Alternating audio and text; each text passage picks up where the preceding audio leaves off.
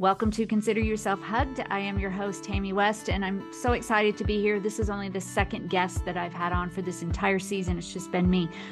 I am not reading bios for these two ladies because they are both very close to me. I've known them both for a number of years, and so I'll just let them introduce themselves to you real quick, and then we want to talk about this topic of mental health in the church. We don't know where it's going to go.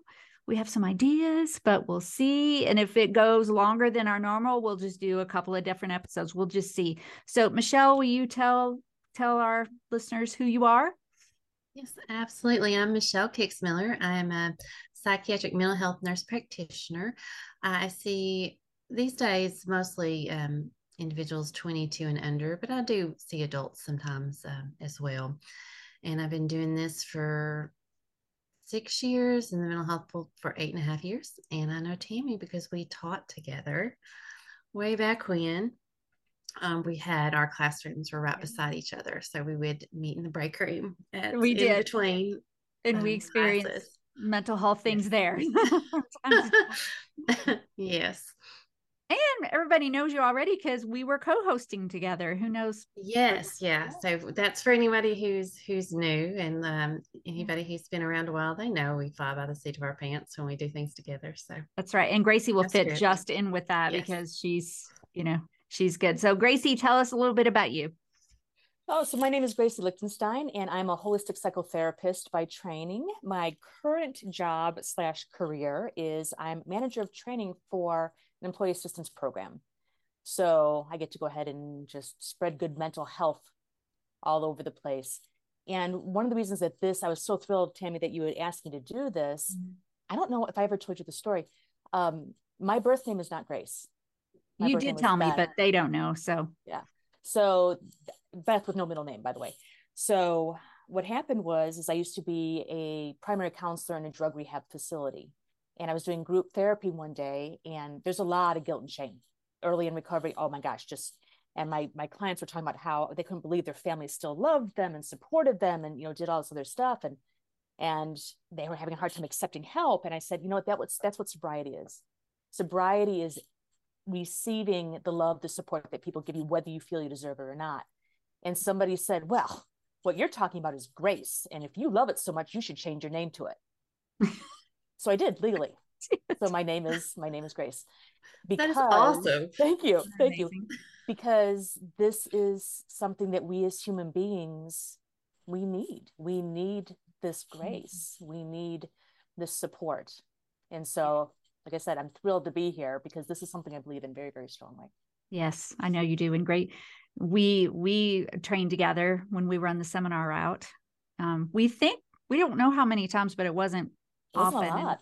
Yeah. Years ago, 2000 and we don't know, 6, 7, 8, something like that. It's been a long time ago. Yeah. And then it was actually Gracie who helped me to really get back on the track to speaking when she called me to do something mental health related through her EAP program. And that really just made me go, wow, I miss this so much. And so yeah, do you all mind if I just share the quick story of why this? Okay. So I think I've told both of you this story. It's been 2 or 3 weeks ago, and I was sitting with a group of people in church, and no condemnation here. No, I'm just stating what happened. The topic of mental health came up, and there were a couple of different comments. One of them was that people with, and there were air quotes, mental health just wanted to live in it. And so the conversation got a little bit weird in that way. And then it also came down to what we all hear, and it was just pray more, just pray more. And I know when I wrote my first book, one of the things I said was, even though I've always been a believer in God and Jesus, I didn't necessarily have a relationship. And I said this in my book, I said, I was almost glad that I didn't, because during the time when I was beginning my healing, because if I did, then I would have had one more thing to feel anxious about. And that would have been the fact that I didn't trust God enough because I was having to get help. And so it struck me, not for me. I mean, I've come a long way since the days of super poor mental illness, mental crisis, but I still have a journey just like all of us do. But I know there are people who are suffering in the church and they're afraid to talk about it. And so that's what prompted us to have this conversation. So I'll let one of you talk. I mean, I could talk the whole time, but I'm not. so tell me. Like, I mean, I like just have a question, like, in how many people, like, because in a group like that, like in that discussion, there's always people who are really quiet. So it's like you wonder, like, if there's other people kind of that have struggled, but it's hard. And I think that kind of being in a position now where I've heard a lot of people tell me about, things that were said or things that have pulled them away from the church and they're trying to come back, but things in regards to mental health, like this, they told me just to pray more, or I don't have enough faith. I have this fear of driving. I have panic attacks, but they told me if I had enough faith in God, I'd get in the car and just come, like that kind of thing. And, people crying, and just to be able to say, how much God loves people, and that a struggle does not mean you don't have enough faith or that God doesn't love you, and to approach everything in that regard with love and understanding, and like to understand that, like, we've never walked in somebody else's shoes. That's right. So, I mean, that's right. And yes, you're right. Then I did wonder in a group, because it happens all the time, not just in church. And I should say this too. I should have said at this beginning that I reached out to several pastors in my sphere.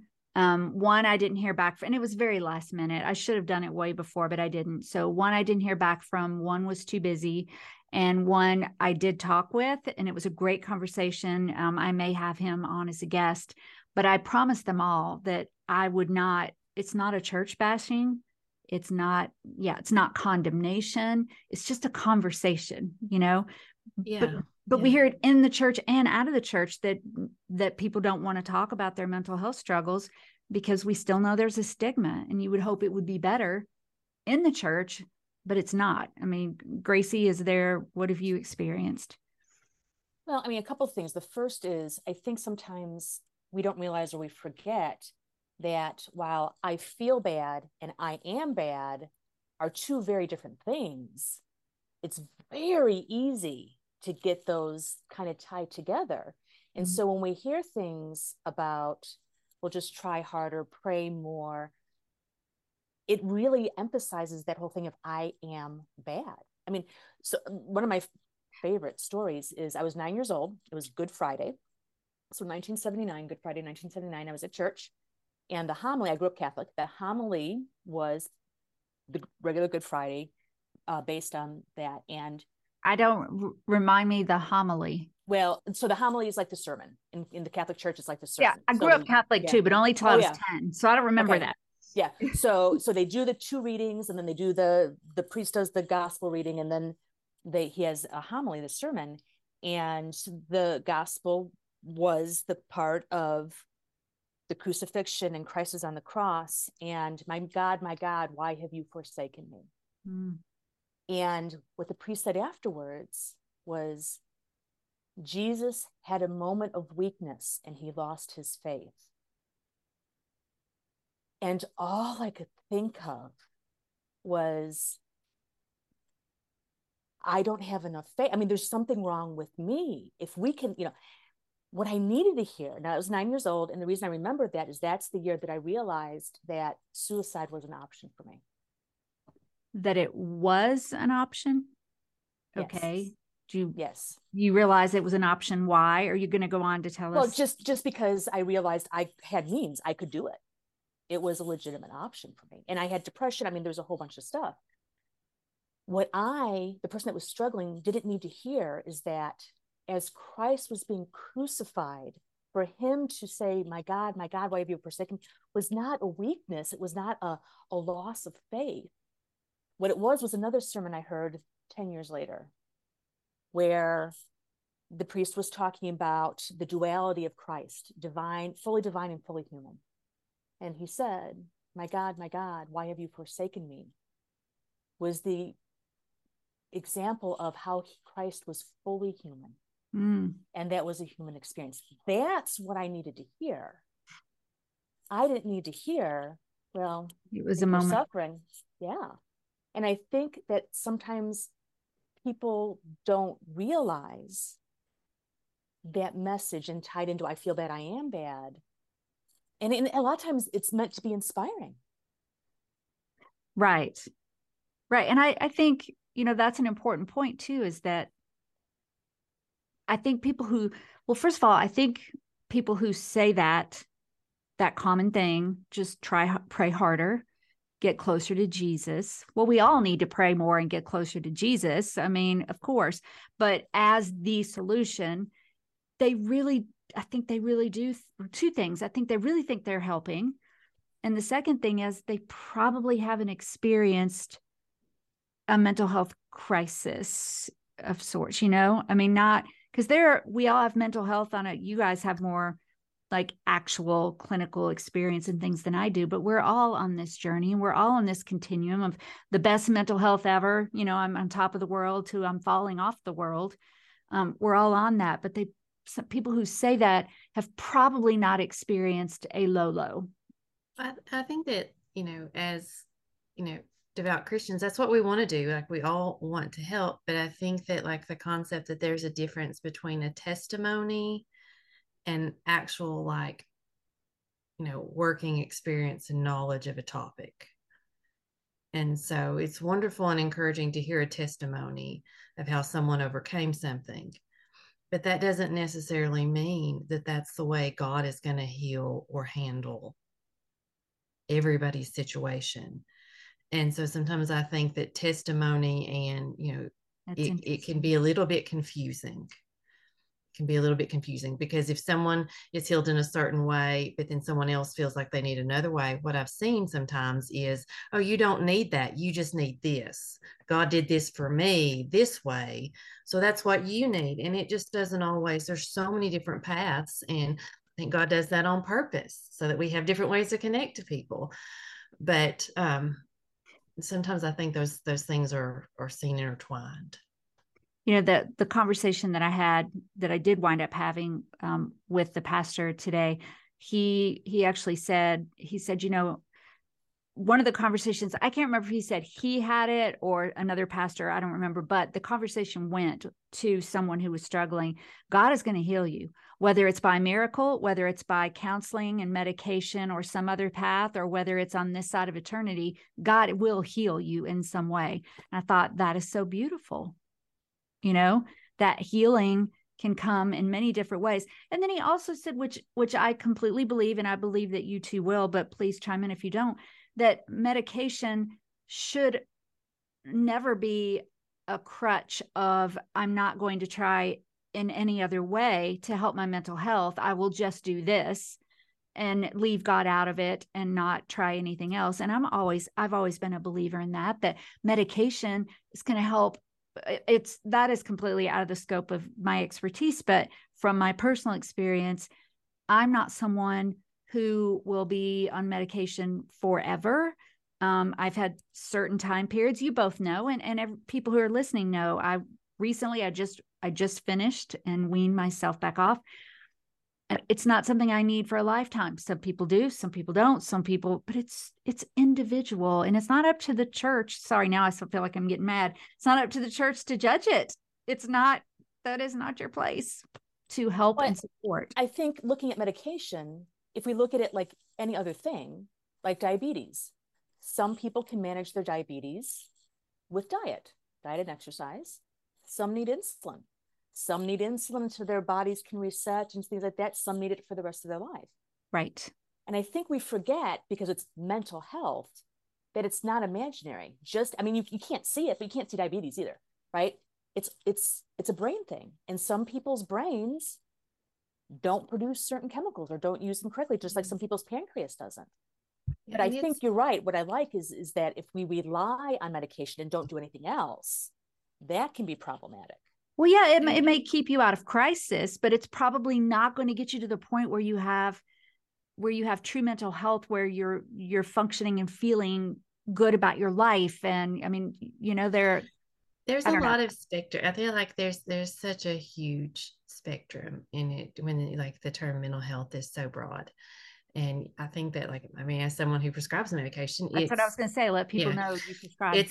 It's one piece. I mean, I always tell people it is one piece of recovery. It is not the whole thing. Like, I can tell you that anyone I have ever seen, they would not say that I said, well, you should just do medication. You don't need therapy.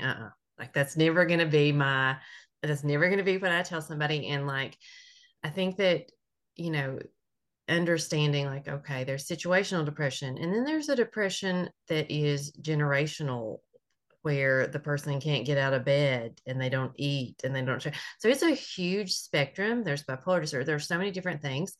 And I think that, like, the topic mental health, like I've actually heard a sermon where the person stood up there and said, you know, mental medication is not the answer for mental health. Well, I mean, and that was just the blanket statement.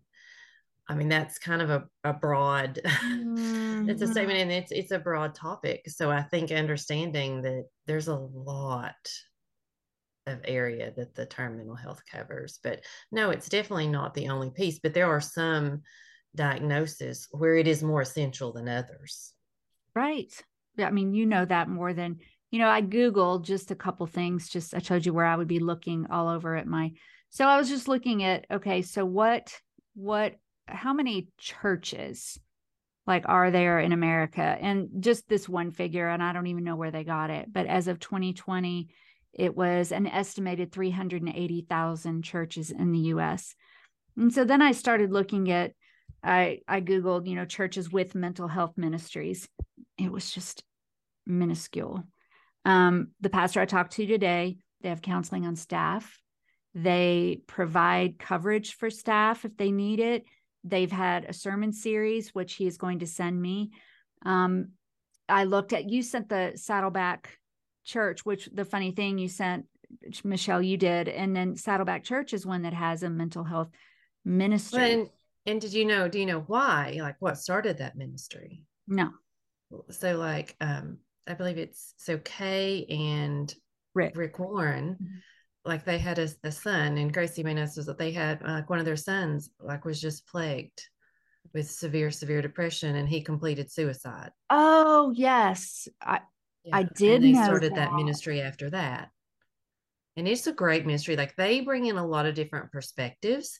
I think that it's a wonderful view on Grace when it comes to mental health, because they bring in a lot of perspectives, and sometimes, you know, like differing perspectives, because they want everybody to hear like all about the topic. They don't, you know.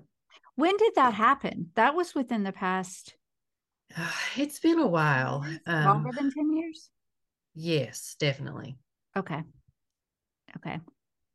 Well, I also shared with you all. Do you mind if I share just like a minute or two of this YouTube video? Oh, I sent it both to you. It's the Craig Groeschel. I haven't listened to the whole thing, so I will put some links in the show notes, by the way. Any of the things that we're talking about today, we'll put links in the show notes. But Craig Groeschel is the main pastor for Life Church, which is a campus-based church based out of Oklahoma is where he is. We went to the church near Nashville. It's been a while since I've gone, but as I'm looking around, I found a sermon that he had, a series.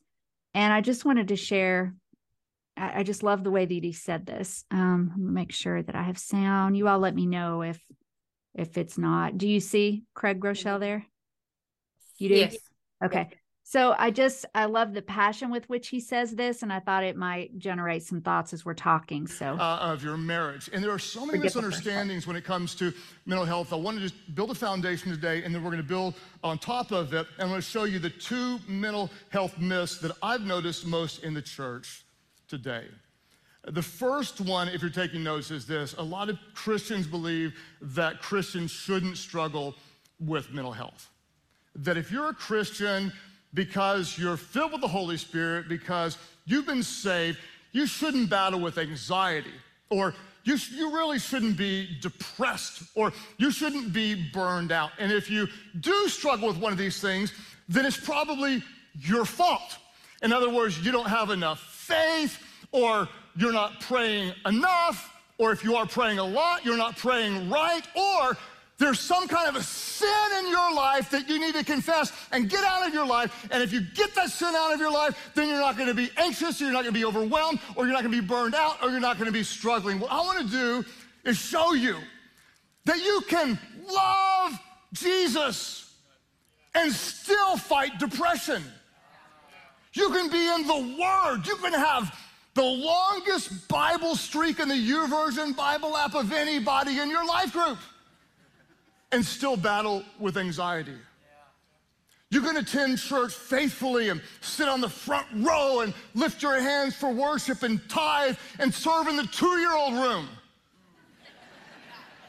and still struggle to overcome trauma, partially because it's traumatic to serve in the 2-year-old room. I had forgotten how much I really enjoyed his preaching, but to hear, I mean, he shared at the beginning, and I told you all, and I'll put links to this as well. It's a series. I haven't listened to the whole thing. I haven't even actually listened to the first one completely, but he shares that he had what he called a breakdown. And I'm not sure what all that entailed, but I don't think, I could be wrong, but I don't think he had preached a sermon before on mental health until he had, I could be wrong, but until he had this breakdown. And it's kind of like what you said, even with the Warrens, which we're so glad they have it, but not until something happened where they actually experienced it in their own life. So, but what did you all think about that? I mean, the passion, like, why aren't churches saying that more often? I thought it was excellent, and I did listen. I listened to all of it on the You way did? home, and I really appreciate like how transparent he was, and he kind of makes note that he talks about struggling with burnout as a pastor and all the different responsibilities and how that affects mental health. But you know, like the series he's doing on lots of different topics, so I appreciated that for sure. It's really good. Yeah. Did you listen to it too, Gracie, or watch it? I did, yes. Okay. And So you both finished it and I didn't. Well, that's just rude. Well, thank you for sharing it with us.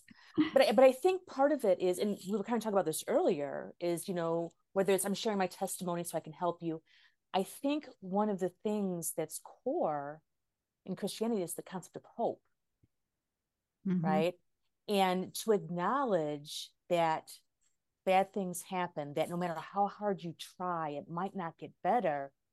It contradicts that message of hope. Because I think, in getting something, Michelle, you were talking about, you know, that spectrum, mental health, just as medication, right? Mental health is on that spectrum. And we're not either mentally healthy or mentally ill, right? There's all of that. But a lot of times the message has to be in sound bites. It has to be easy to understand. And if we're talking about hope, but how in the moments, it's not going to get better in this moment. How do you reconcile that? How do you make that message easy to say, easy to hear? Right. And I think that's part of it, because think about it. The core of this is salvation, you know, the hope, the faith, all that other stuff. And all this other stuff doesn't align with it. So we don't talk about it. That's an interesting take. Have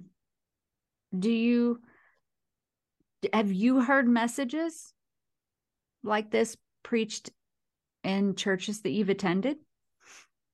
Like the one we watched? Like that one, and do you feel like that disconnect with salvation is something that you've noticed, or you just think well, yeah. I mean, because like growing up, a lot of the messages were, if you don't have enough, you know, if things are happening, it's because you didn't have enough faith. But one of the things I was very lucky is I'm in recovery. I have 22 years clean and sober. Yes. And one of the things in the rooms in AA and stuff like that, there's all these messages of salvation, whether it's church related or not. And so one of the things of going to a lot of AA meetings is I've been introduced to a lot of churches, directly and indirectly, where the message is of hope and of salvation. And they preach the hard messages. Right. And I think it's really interesting that a lot of people in recovery kind of get attracted to those churches. There's a reason for that. So yeah. So they might not have the overt ministries, but yeah, they're out there. And what did you think, Michelle? I don't even remember what what I ask, but so, I mean, I think because I'm involved with as you know, like I'm involved, I don't think Gracie is with the Celebrate Recovery Ministry, and have been like at different times, like through the years, and am now. And I think that it's a very powerful tool. And I think that there are people even within like the recovery ministry who love each other, who agree to disagree on some topics when it comes to like even recovery. But I think the thing is love. I think the reason you're still a family is because you respect each other's opinion, and you give each other, grace and understanding, and you listen. And I think that like sometimes that's not always given outside of recovery. I really feel like recovery ministries do a great job of that. But then when you get outside of that, it's a little bit different, even though people, and I really do believe that that everyone is doing what they believe is the best and what they believe God would have them do. I don't think anybody's maliciously ever saying things to hurt people's feelings, or I think And so much of that has to do too with, like Gracie was saying with Catholic, is what you were taught growing up in the church, and like how you were taught, what you were taught, how long you were in that. And because if you were like ingrained and raised in a particular denominational belief or scriptural interpretation or whatever it is, then like you said, Michelle, if you are passing that advice along, you really believe in your whole heart and soul that you're doing what God would have you do. And so I believe as well, I don't believe that there's maliciousness about it, but there's definitely a misunderstanding about it. But that just made me think too, because the word love keeps coming up. Have you seen, I keep getting the title wrong, Jesus Revolution? Is that right? Yeah. Is that what it's called? I've heard of it. Mm-hmm. We went and saw it yesterday, and not to spoil anything, but it is a true story. But I was just a toddler, and I don't think either of you were born. I just discovered with Gracie, but 67-ish, 68, when, it was the big Jesus Revolution. It started out in California. And this older, I don't even know the names except for Lonnie Frisbee.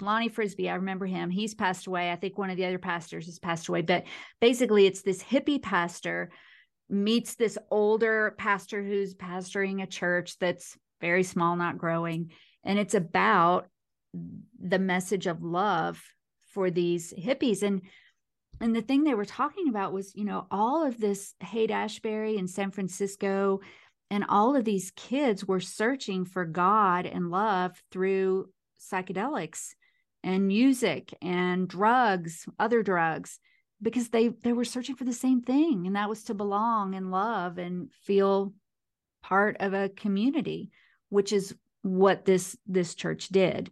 And I feel like that's kind of like the revolution we need to have now in the world of mental health, is like, just love me, just understand that, no, I never wanted to live in this. And you both have experienced mental health issues yourself. And it's the deepest, darkest, worst pain that you will ever feel, physically, even. So I always talk about that I would rather have more children with no pain medicine. I would rather, whatever, the worst pain I can think of, I would rather have it over and over than what I suffered through, in the pits of mental health. And when I talk to folks and I hear testimonies and stories, and the whole idea of, well, if you kill yourself, you can go to hell. Oh. And folks I've talked to, like, I'm already in hell. Okay. I mean, and they're not being facetious or whatever. It's like, this is the deepest, darkest, worst thing. Oh, you tell me I'm going to go to hell? I'm already there. So, yeah. Hey, Hugged community. I've never said that before. Do you like it? Should we use it? I don't know. I just wanted to jump in here and say, we told you early on, I think, that if we went long, we would divide it into 2 sessions. And we did. We talked almost an hour. We could have talked hours longer. And so this felt like a good ending point to sort of hopefully encourage you to come back next time to see what we're going to talk about with that deepest, darkest place. So we put a few resources in the show notes today. We'll put like the full gamut of them that we talk about in next week's show notes. So I'm going to go ahead and transition back to our normal ending so that you can feel hugged before you leave. So here we go. Okay. Wonderful. Well, thank you. Thank you for being with us. Thank you for giving your time to us as we ask you every week. Please, I say we. Now it's back to I. I forgot we weren't really a we, but maybe we'll be a we. Who knows? Anyway, thank you. Subscribe, download, invite your friends. If you're a woman and you're not part of the private Facebook group, do that. That's in the show notes. I'll have whatever information Gracie wants me to post about her. And then Michelle, I have her info unless she decided she doesn't want to be contacted anyway, but because she has a private practice in Middle Tennessee. So I'll post all of that in the show notes. And Gracie, what we say at the end is, I'll tell you what we say and then we'll say it together. We say, until next time, consider yourself hugged. And it's always bad. Okay. So I'm going to count 3, 2, 1. Let's try that. And then we'll say, until next time, consider yourself hugged. Everybody got it? Okay. 3, 2, 1. Until next time, consider yourself hugged. Always terrible, but not too bad.